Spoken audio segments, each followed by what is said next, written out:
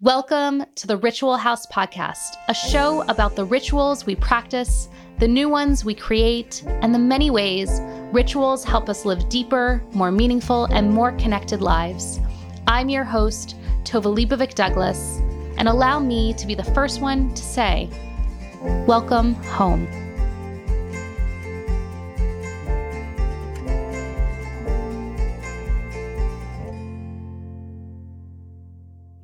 Welcome back, listeners. Yes, that's right. We're back, even though it is the season of taking a break from all good things like shows and content. We at the Ritual House decided, let's just continue to charge on, because I'm always looking for a good podcast to listen to during this time where the season of light is coming to a close. Winter is here. The new year is upon us. I'm always just wanting something to listen to. So we wanted to keep going, and I'm really glad you're here. I am thinking about our why a lot, or my why.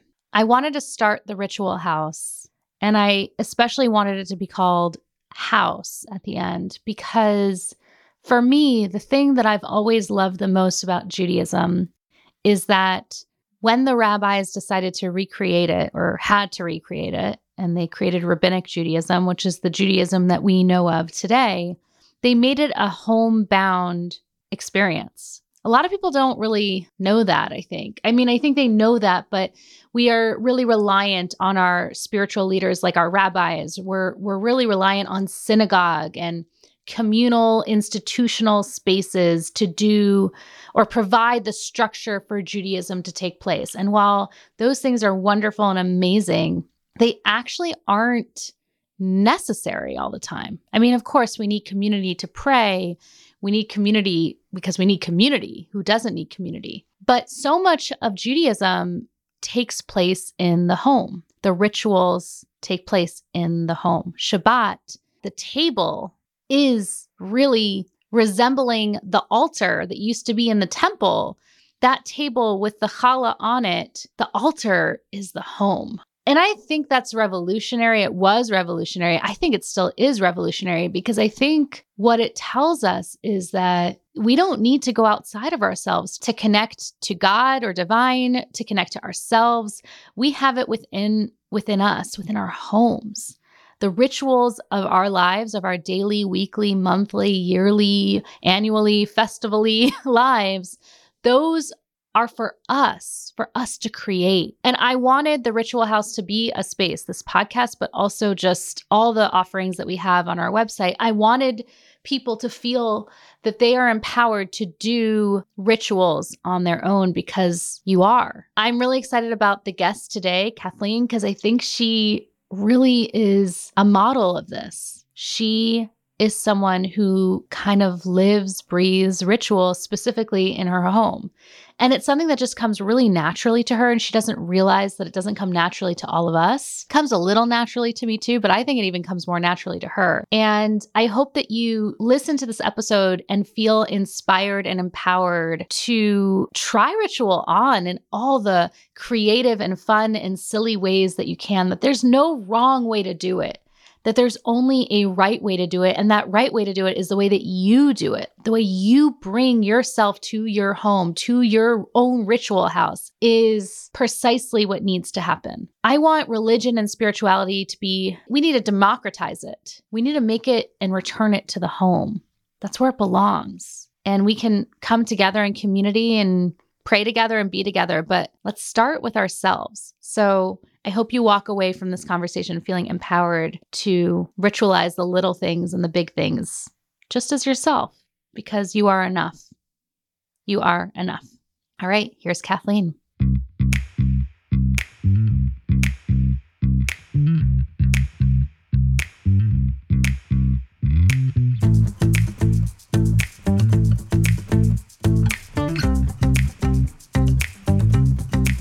Welcome, everyone, to the Ritual House. I am so glad to be here with my incredible guest, Kathleen Donahoe. How you doing?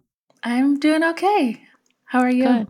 I'm good. I'm really good. So Kathleen Donahoe has personally trained over 15,000 women and helped them look and more importantly, feel their best. Kathleen is the co-owner of Oh Baby Fitness, the world's largest pregnancy and postpartum fitness company. She travels regularly to lead trainings and perinatal fitness certifications to personal trainers, medical fitness professionals, and moms all over America. CNN, NPR, Reader's Digest, and Parents Magazine have featured her enthusiastic tips for how to exercise and how to help women look and feel their best. She holds a BFA from Syracuse University and an MBA with an entrepreneurship focus from Georgia State University. And the list goes on and on and on. And I want to just share that Kathleen, I know personally, because she's someone that has actually been so incredibly inspiring and influential in helping the Ritual House come to fruition. We would not have this podcast if it were not for Kathleen and her many, many dedicated hours of help for me to figure out what it is that I want to do in my life. But I think what is so amazing about her is that she is possibly one of the most human people I know. And when I say human, I mean the best parts of humanity. Compassionate, she cares, she's empathetic. And she also is here to help move and shake herself in the world, but other people in a way that just sort of works for this world. And I'm really just so grateful to know her. She's a delightful human being. So welcome to the podcast. Thank you. Thank you. I'm very happy to be here. Yay. So here we are talking on a podcast about ritual. It's great. It's in a world that feels incredibly hard and broken and painful, or maybe that's just the way I look at the world. I don't know. How you look at it? I think it does. I think it does right now. I don't think it's an accident that Ritual House came into the world in this moment. I don't think it's an accident at all. I think the importance of ritual, it can feel superfluous maybe if it's looked at from one way, but I think is actually really grounding and connective and important right now. Yes. And I'm really excited to get into ritual specifically with you because you are someone that does not identify specifically as a religious individual. Yeah. You're not someone that's going to church or synagogue or mosque. Right. But you are someone that I would say ritualizes in the everyday and creates your own ritual for like the rhythm of your life in a way that's super, super impactful. So I wanted to have you on because I feel like ritual is so important. And so many times ritual is, I think, it's like people feel like they can't do it because they're not religious or that they don't have a way, they're not a rabbi, they can't. And it's like, no, you can. And you are someone, Kathleen, that like does it. When we first started talking, you were like, yeah, I do like Sunday supper. Yeah. And I was like, what do you mean you do Sunday supper? And you're like, yeah, I do. I ritualize a lot of things. Did you always? When you look back at your childhood, do you remember ritual being part of the water in your life, like that contained you? I grew up Episcopalian, so I grew up going to church and still have a lot of reverence for religious ritual. But as I grew and my beliefs changed, I just believed and continued to believe that ritual does not need to be religious, and that making meaning, I think it can sometimes feel more difficult without the scaffolding of religion, but it almost is more important. It might be a little more work. And for me, that's what ritual does. It's a way of thinking what really matters and how do I make that regular? How do I make it a regular practice? And that sounds like lofty, and it's not when we think about what I said to you about Sunday suppers. To me, community is one of my highest values, and being in community and having a home where people are welcomed really regularly. And so making that a regular practice, a ritual of on Sundays, we invite usually new people over for Sunday supper and have different families, and making it a ritual versus a one-time decision is a gift to me because it's that practice of if I decide once, I don't have to decide again. It takes some of the work out. So the heavy lifting in terms of the work of ritual for me comes in the first question of what matters. Right. And really deciding what matters, building a ritual around it. And then the thinking, then I don't have to think as much anymore. Then I don't have to come back into conversation with myself of like, am I really embodying the value of community? And I know I am. It's done. And instead I'm just, flipping through my cookbooks to think about what I'm doing the fun kind of thinking and work. Yeah, it's kind of interesting if you already set the structure up to have ritual in your life, at least weekly, let's just say. Yeah. It's there. You don't have to think about it. And then you just have to insert yourself. I heard someone on a podcast say it's about ritual. How they defined it is doing it with intention and attention. That somehow there's like an intention and an attention to whatever the thing is that we're doing. And Sunday supper could be, right, just whatever. It's Sunday supper. But like for you, it's Sunday supper or the ritual. Right. I also, though, I think at least for me, and maybe this will not speak well of me, but I think I'm like a kind of lazy person by nature.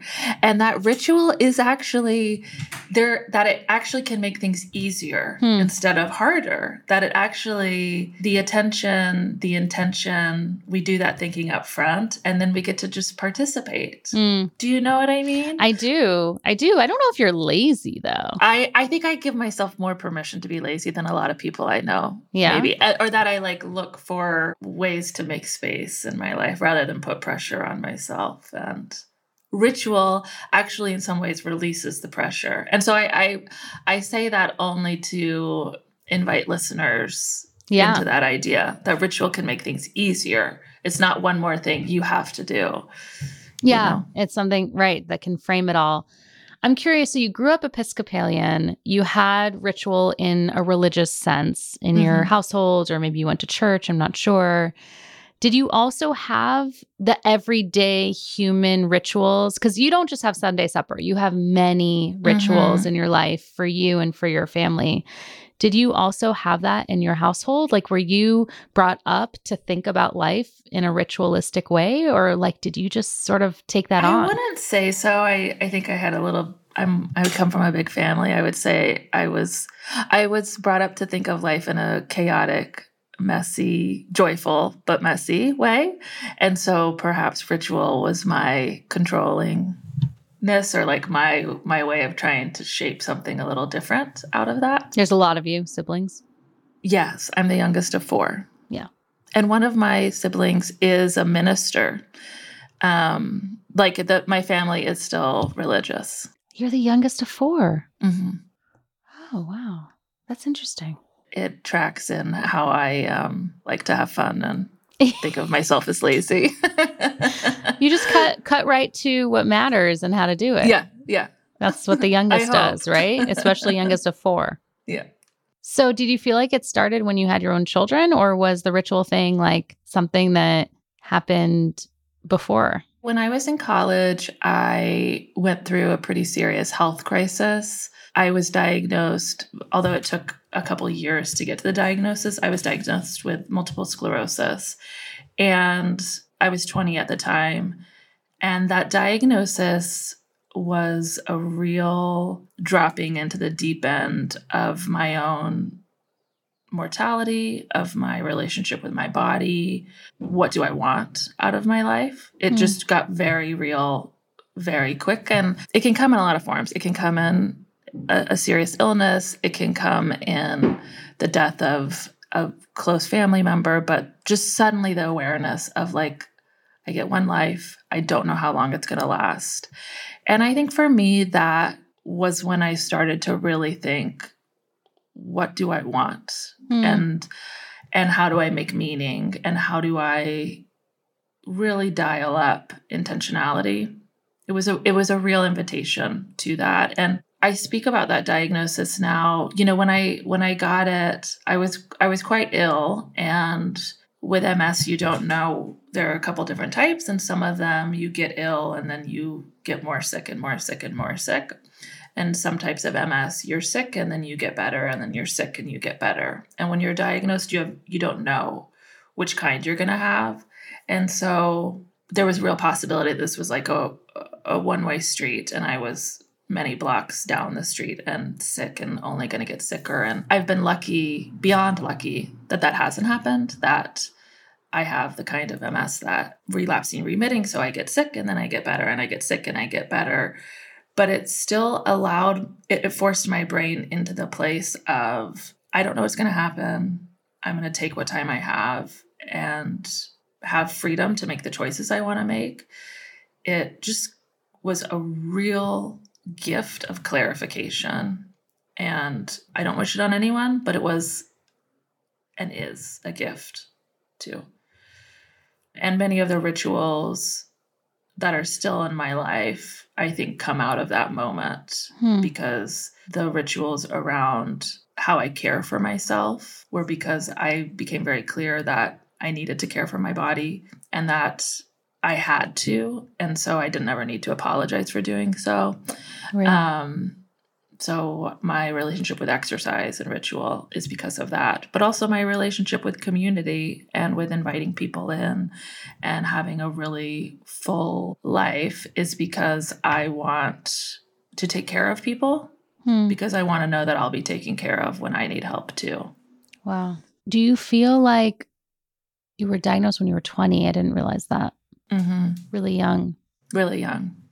Was it a gradual sort of like learning for you to sort of hold on to all these beautiful lessons? Or did you feel like it just sort of, did it hit you? It wasn't gradual at all. It snapped into focus very quickly, immediately almost. And I didn't, prior to the diagnosis, I didn't think I wanted to have kids. And that was my first question to my neurologist when I was in the hospital. And that was the very first question I had. It just really snapped a lot of things into focus, is the only way to put it. Yeah. And that's like an interesting time because, 20 is like, it's the beginning of everything. And so to have that clarity at the beginning of my adult life was quite transformative. Yeah. And you brought people along the way with you. And what do you mean? Well, it's like your thing. You seem to like bring people, like I'm going to do this ritual, let's just say, right? And you even described in Seattle, you do this like light ritual, right? Where you like there's like a lot of rituals you do. Like you do like a lot. Like we talked a lot before this call. I want to talk about all of them. You like burn your New Year's and right intentions and put it in your Martinelli's or with the kid, right? Like, with the kids. Yeah. I mean, you do a lot of cool everyday human rituals. That's what we call them here. Yeah. It's funny because I think like everybody don't know what everybody else is doing. So I just assume that everyone is doing a lot of rituals. You're not all just like thinking that way all day long. Yeah, that is how I feel. I know we've talked, Tova, about what the role of kids do for ritual and how I think for some people, my experience with my diagnosis happens to people when they have kids, when all of a sudden it's like, oh, what are we doing here? What really matters? What is the story I'm telling myself about what matters, and how can I make it practical and grounded and regular, which is wonderful. It is. There's something about like, and it sounds like you got that lesson earlier, right? At age 20, the like hyper focus of like what matters, right? And when one has a child, there is this like, oh, there's something bigger than me and life matters. I can't just sort of waste it away. Not that anyone's wasting it, but like just sleepwalk through it. Like I've got to be awake. I've got to figure it out. And kids sort of invite rituals so naturally, right? Like they're so primed. They're not going to question yet, right? They're going to be like, sure, that sounds great. I mean, the great thing about kids is they're really dumb. They don't know anything. So you can do anything. Like you could be like, oh, well, so one of our rituals is Sundays. So on Sundays we have ice cream Sundays. But like, that's just as regular to them as birthdays. Cause, Sundays and birthdays. Cause they just don't know what is normal. They have no idea. Do you think that someone listening could just start Sundays now with their kids if they're older? Or do you 100%. Think it's the kind of thing that rituals, I'm actually curious, do you think like rituals actually have to be like sort of like part of the family dynamic for a long time? You know what I mean? Or can it be like just We're doing Just this. try it. I come at everything in life with a just try it attitude. I think any ritual with a treat element Always works. always works. Always works. 100%. Like, yeah. Oh, I don't know. I think celebrating half birthdays is a great so fun. Do you ritual. Do you do like the half cupcake? Half a cake. Yeah, half a cake. Yeah. Half of like. My mom did that for us. I should bring that into my kids' life. Why don't I do that? So great. So fun. It's no present. It's like all the fun of a birthday without having to do anything. So fun. And it's not too late, right? I can still do it. Exactly. It's not too late. It's never too late. No.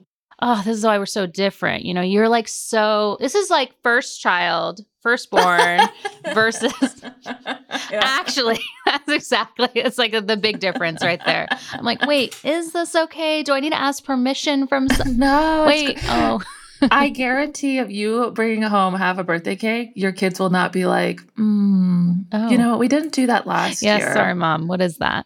They'll be like, or like, it's store-bought. Ralph's, yuck. Although that cake is good. I know. This is good. Do the easy version. Yeah. That's great. Tell me, this is an okay question. Like your family of origin who's like, they're religious, right? Yeah. Are you in touch with them? Oh, yes, I am. So I'm quite close with my family. Oh, you are? And okay. Yes. And like, yes. Are they like, what religion are you like raising your kids? Do they see the rituals that you're doing in your life? They see that I'm doing as much, if not more than them in terms of ritual. And they're all about it. And we spend holidays together and they do Sundays, like we're a big mishmash. And I think we have mutual respect for how we're all doing this. They're all parents as well. And we're all just trying to make the meaning that we're trying to make. We are. I don't know. It's something that I'm like working through with this podcast, but I'm trying to figure out the role of religion and ritual today and the role of ritual without religion today. Because I think that's more people than not, really. And certainly the ones that I'm like hanging out with, like even if folks are sort of tangibly they're connected to their cultural heritage, they're not necessarily religiously connected or ritually speaking connected. I don't know. Do you ever, maybe this is just like a me thing, but do you ever think about like, does it matter? Does it matter if like religion is like not holding the rituals for so many people? Is there some beauty in the fact that each family unit, each person, each individual is sort of creating their own unique way to practice rituals in their lives? Do you see that unfolding in your life too? Like the disintegration of what once was and now something new is coming and we don't know what that is? I have like a lot of thoughts about this. When I think about ritual and the family and religion and my personal family, my little family, having ritual without religion, I don't know that it will stick in the same way. It involves a higher level of trust that my kids are taking something from all these things that they will pass on if they choose to have kids, if they choose to have families, in the way that if we were going to church every Sunday and participating in rituals in a larger group, I would think, oh, they're going to take their kids will also have bat mitzvah or first communion, like these. Right. And at the same time, or the flip side of that coin, I love that there is no gatekeeper to this kind of living.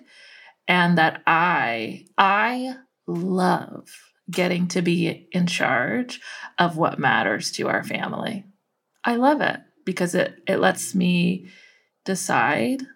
And it lets me change my mind, too, as the world changes, as my kids get older, as my opinions about things change. And because it's not tied to a religion, there's an agility that I like. And do your kids help? Are they starting to help create the rituals? Or not yet? It's like really your domain. Not quite. You're the matriarch. You're like holding the space. They notice, though. They notice it and they like it. They that's what I'll say. But it's more mine. But I would love to let them be a part of it. Yeah, that's I think the beauty or the struggle I have with my kids are so like They like want to create all of them. Oh, Ooh, great. so we're going to do this first fruits rituals, and then we can do this, and then. And it's like, ooh, yeah. But like, like I was just going to make this a 5-minute ritual. I wasn't going to make this like a day ritual, you know? How about you do that for your dolls? Exactly. Your steppies are going to love that ritual. Yes. Yes, they are. You're also a writer, a beautiful writer. Is writing a ritual for you? Oh. Or are there rituals around writing for you? You know, I'm very particular about my pens. I think that comes to mind. Really? I just like want to follow you around for a week. To be like, why is she being so weird about her pens? No, because I want to be someone that cares about my pens. I love it. But you care about other things. That's the thing. You can only care about so much. I know. It's true. The more I've gotten a lot, I've decided this is truly maybe the most blasphemous thing that will ever be said on this podcast. I don't care about what my kids eat. I decided I can't care about that. I can care about a lot of things, and I know a lot of people care a lot, and I think that's important, but I don't care about that. I care about my pens. Wait, so like, can we go back? Like, they could you're just like make your own dinner, or are you like? It's a lot of make your own dinner. Yeah. It's like there's packaged food. It's not all organic. I don't even know if we have anything organic in our house. You can't live in LA. I know. No, this is what I'm saying. The most blasphemous. You know, they're like super active kids. The one thing I do care about is teaching them their own hunger cues. Like, what is, like, that's your body telling you you're hungry. You're being crabby. I think you might be hungry. We don't talk about healthy food is never a phrase that's been uttered in front of my kids. Yeah. I just don't care about it. I just don't care. It's not a priority. No. They eat. We eat together sometimes. Sometimes we don't. I don't care about family dinner that much. No. That's not your ritual, right? For many people, that's their like nightly thing, right? 100%. Yeah. Not for you. No. No. I don't care about that one. At all. Sunday supper, though. Sunday supper, so like eating and like hosting community, eating together. But no, my kids, we have like a kitchen counter, and that's where they eat most nights. They're also at the age where they have activities almost every night. And I have a phrase I use about cooking for my family, which is that I don't cook for my family. I prepare food for my family. So I don't cook supper, I prepare. And that means like sandwiches or quesadillas or mac and cheese or pot. Like, I cook. I love to cook, and I don't cook for them because they don't appreciate it. No, they definitely don't appreciate it. No, it's a waste of my enthusiasm and joy. I could tell you all the rituals I don't do. That's why I can have room for other ones because, you know. Yeah, you have space to sort of pick the ones that you care about. Yeah, because you want to know what my kids took to school today? Bagel bites. I know. They make guys, those? Tova's face right now. Wait, of course they make those. They don't make bagel bites anymore. I could get them out of my face right now. I lived on bagel bites for like about a year, I think, of my life. Exactly. I did. They're into them right now. I'm sure they won't be forever, but yeah. Do you get shunned by other parents? I don't know, and I don't care. Yeah. And I tell people when their kids come over here, I often have you give a warning. I have a warning. I'm just like, let me know if obviously like all the like standard like are there food allergies, but then I'm just like in our house. Corn syrup's a thing. Yeah. You know what your kids are gonna have here? Food dye. I had like it was such an interesting weekend. We had a bat mitzvah this weekend, and they were playing. There's a game that is often played at bar and bat mitzvah parties, which is 7-Up, Pepsi, Coke, Pepsi, where it's like you are on one side, one group is like Coke, the other group is Pepsi, and then you have to run to each other sort of fast, right? Yeah. And my kids like stopped playing, and they came over, and they were like, they're playing this game. It's like called Coke and Pepsi. We don't know what those words mean. I was like, oh, here's a Shirley Temple. Let me teach you the ways of life. Oh my God. And then they had they had 7 of them. Do you know what I mean? Because obviously they haven't had Shirley Temples because we are exactly what you're talking about. 100%. But then the next day we went to a class Halloween sort of gathering at a park. And it was dye-free candy. It was this Yes. And it was just this like juxtaposition of like Oh, yeah. the world we live in, you know? And it was this moment of like, yeah.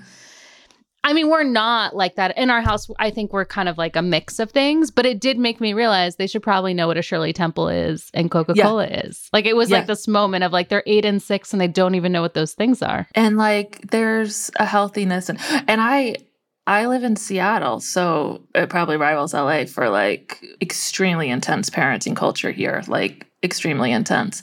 But a lot of it is about food.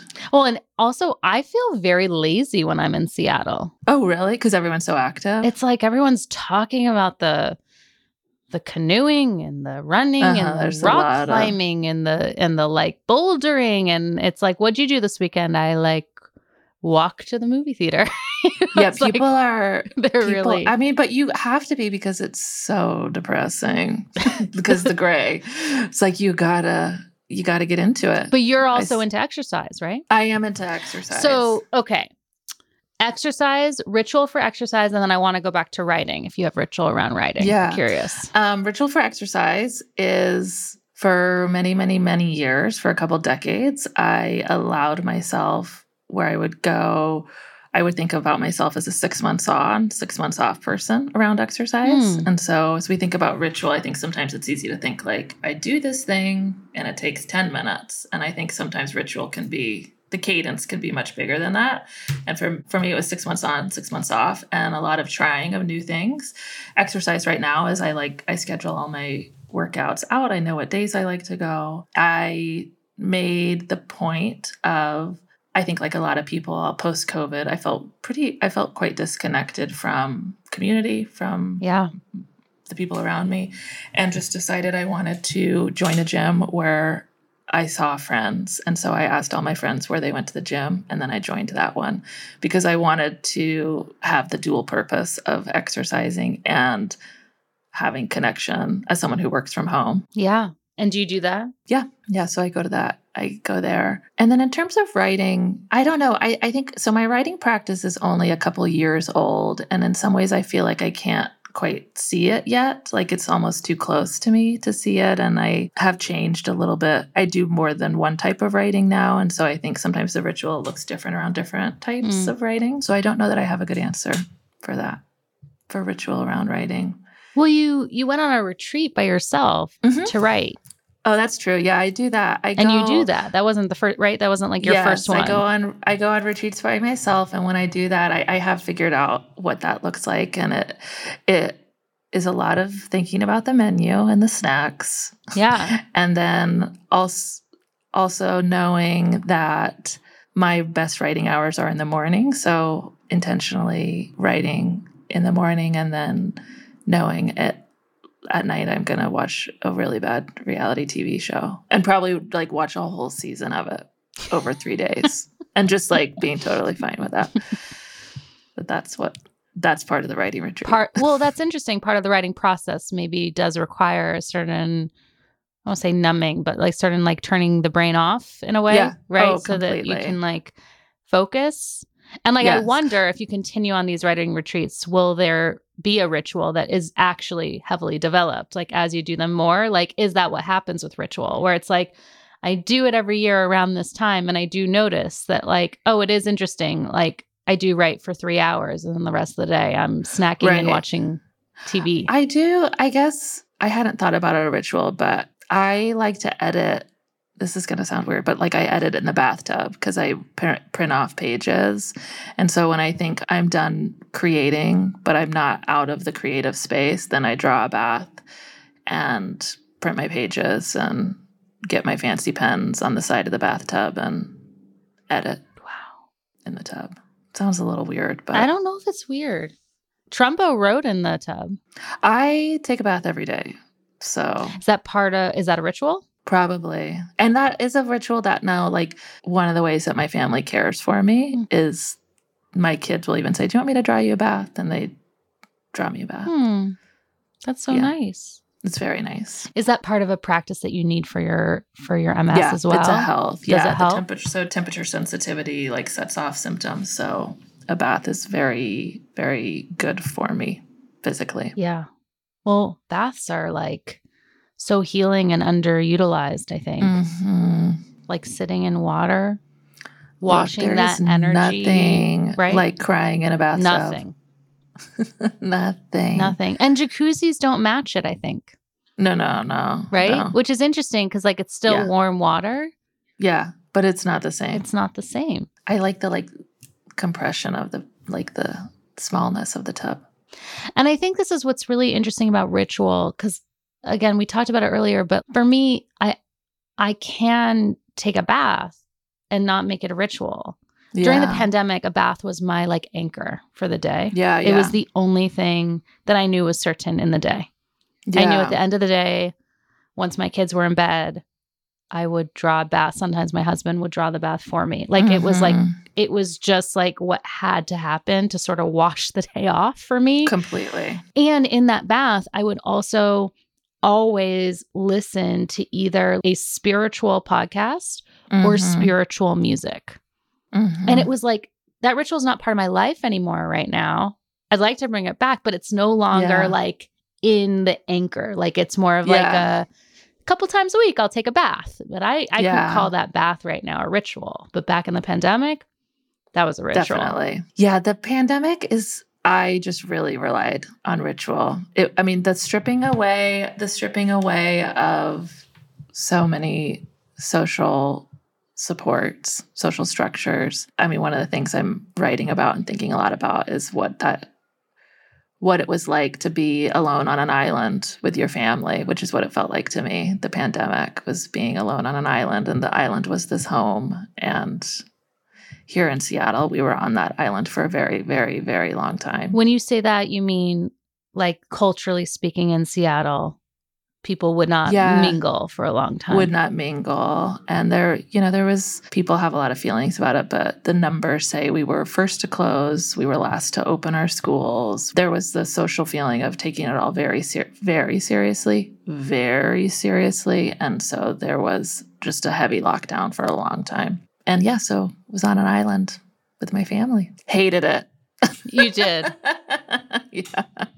Or it just was very hard. It was very, very hard. You're not one that's remember the pandemic days. Oh. There's a lot of people like that. Remember the pandemic days. I'm they weren't locked up with my small children. I'll tell you that. Yeah. I think there was about 3 weeks of the pandemic that I romanticize. Oh, wow. That's about it though. It's only 3 weeks. Yeah. It was was it the beginning? Yeah. I think it was not the very beginning, the first week. Yeah. But I think it was maybe 3 weeks in where we didn't have a routine, but we had more of a routine. Yeah. And it was just the four of us tucked in. Yeah. There was this tucked in feeling. Mm-hmm.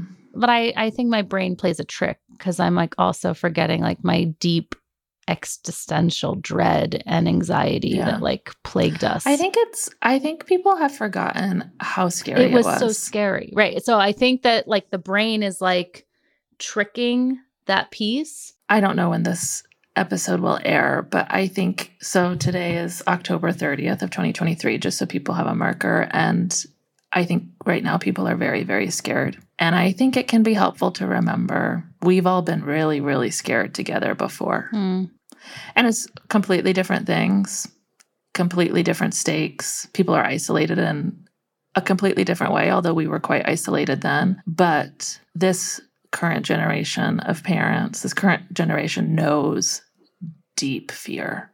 Yeah. Deep, deep, scared for our kids fear. And I don't know that matters, but I know that it's true. It's very true. I think it affects everything. Mm-hmm. Generationally. I think it affects how we teach in school. Yeah. Can't be taught the same. Nothing is the same post-pandemic, but also as we move into, as you said, further moments of despair and destruction and dread. And the constant feeling of not knowing what's going to happen, but that it's probably not going to be good. I think a lot of people are living in that state now for years on end. I don't know how this is going to end, but I cannot see any option where it ends well. is a very different place than how our parents parented from. Very different. It's really, really different. And it requires a particular internal motivation / a holding of like faith or hope, I think, that is necessary. Yeah. Which like is the flip side of all the bad. That's at least where I go with it. And I think ritual is actually an act of, like, it's a countercultural act, really. It's so much easier to doom scroll and be like, well, what's the point, right? It's like harder to kind of be like, here's the point. Let's gather together and eat together and like be together and like mark the moment together. And that's also not, I think it's really easy to doom scroll, and I think it's really easy to not watch the news. Yeah. Or to completely ignore. Right. And I think ritual can be a third way, because it is saying, this is what matters to me, and this is what will be lost.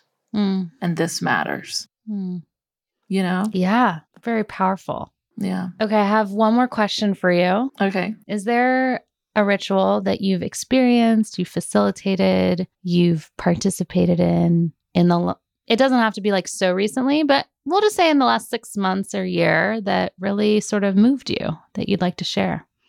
I do a ritual with my kids called Snuggle Read, where we all get in the bed and I set a timer for 20 minutes and we all read silently for 20 minutes. And it's wonderful to take us back to the beginning of our conversation. I just did something like, what matters? I want to feel connected to my kids. I want my kids to see me relaxed. I want my kids to know me as a relaxed person. And Snuggle Read does that. And it's a laziness too. I'm horizontal. I get to read my book, but we're connected and they're seeing me relaxed and we're together. So Snuggle Read. You don't need other people to do Snuggle Read, but and having a name for it then is a ritual. My kids know. I think, the naming of it, you're really lifting up in this episode for me. Yeah. I'm fairly regular poster on Instagram, and people now tag me when they do Snuggle Read. And it's so wonderful to see all these different families. As I love seeing the teenagers do it. It's really sweet. So that would be the ritual I would invite people into trying. And if you do it, tag me and tag Ritual House. Please do. Do them. And I'm going to do all of them. Snuggle Read, Sundays. Yes. And I'm also going to do, there was one more. I'm bringing back the half birthday in our lives. Half birthday, Sunday supper. We do Shabbat dinner. Family. So it's like. That's similar. Similar, but honestly, Sundays, it's a great night to do it. Because you're like, it's like the end of the weekend. You don't want to be together anymore, the four of you. Like, we're over it. It gets great. Our house entirely clean. Yes, you have to clean, right? Because you're having clean the people. Whole house. Yeah, I think it's a great idea. We don't have to look at each other's faces. That's a great idea. We do it early. It's at 5:00. Love it. So that everyone's out by like 7:38. It's great. And then it's just, we all go to our own places in the family. We've had a great time. And I think there's something wonderful. I just like seeing my family around other people, then it's like, oh, my kids are kind. And totally. Look how funny my husband is. And do you know what I mean? I love it. It's the best. It's really important. I do know what you mean. I'm such an introvert, and so I don't do things like this enough. But this weekend was a complete weekend of hosting, and it was a little bit too much, but it also was like great reminders of like what I love about my family and like how beautiful they are, and also like how important it is for them, even though I'm the introvert, they're extroverted. Yeah. So, it's interesting. Totally. Balancing all that. Okay. I could talk to you all day. We're going to end, but I want listeners to make sure to follow you, Kathleen Donahoe is that if you search Kathleen Donahoe on Instagram, you can find me.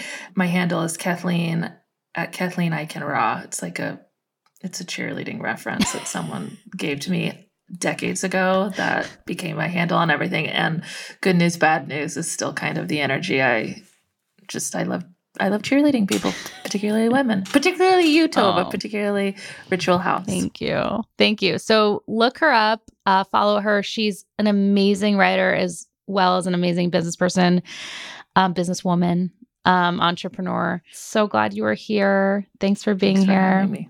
You bet.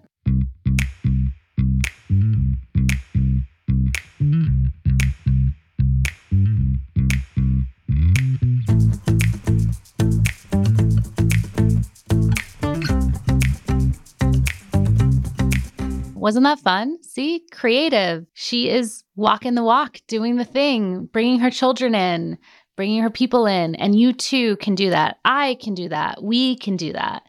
And so that's the challenge for this week. How can you find and create a ritual that works for you for this New Year's?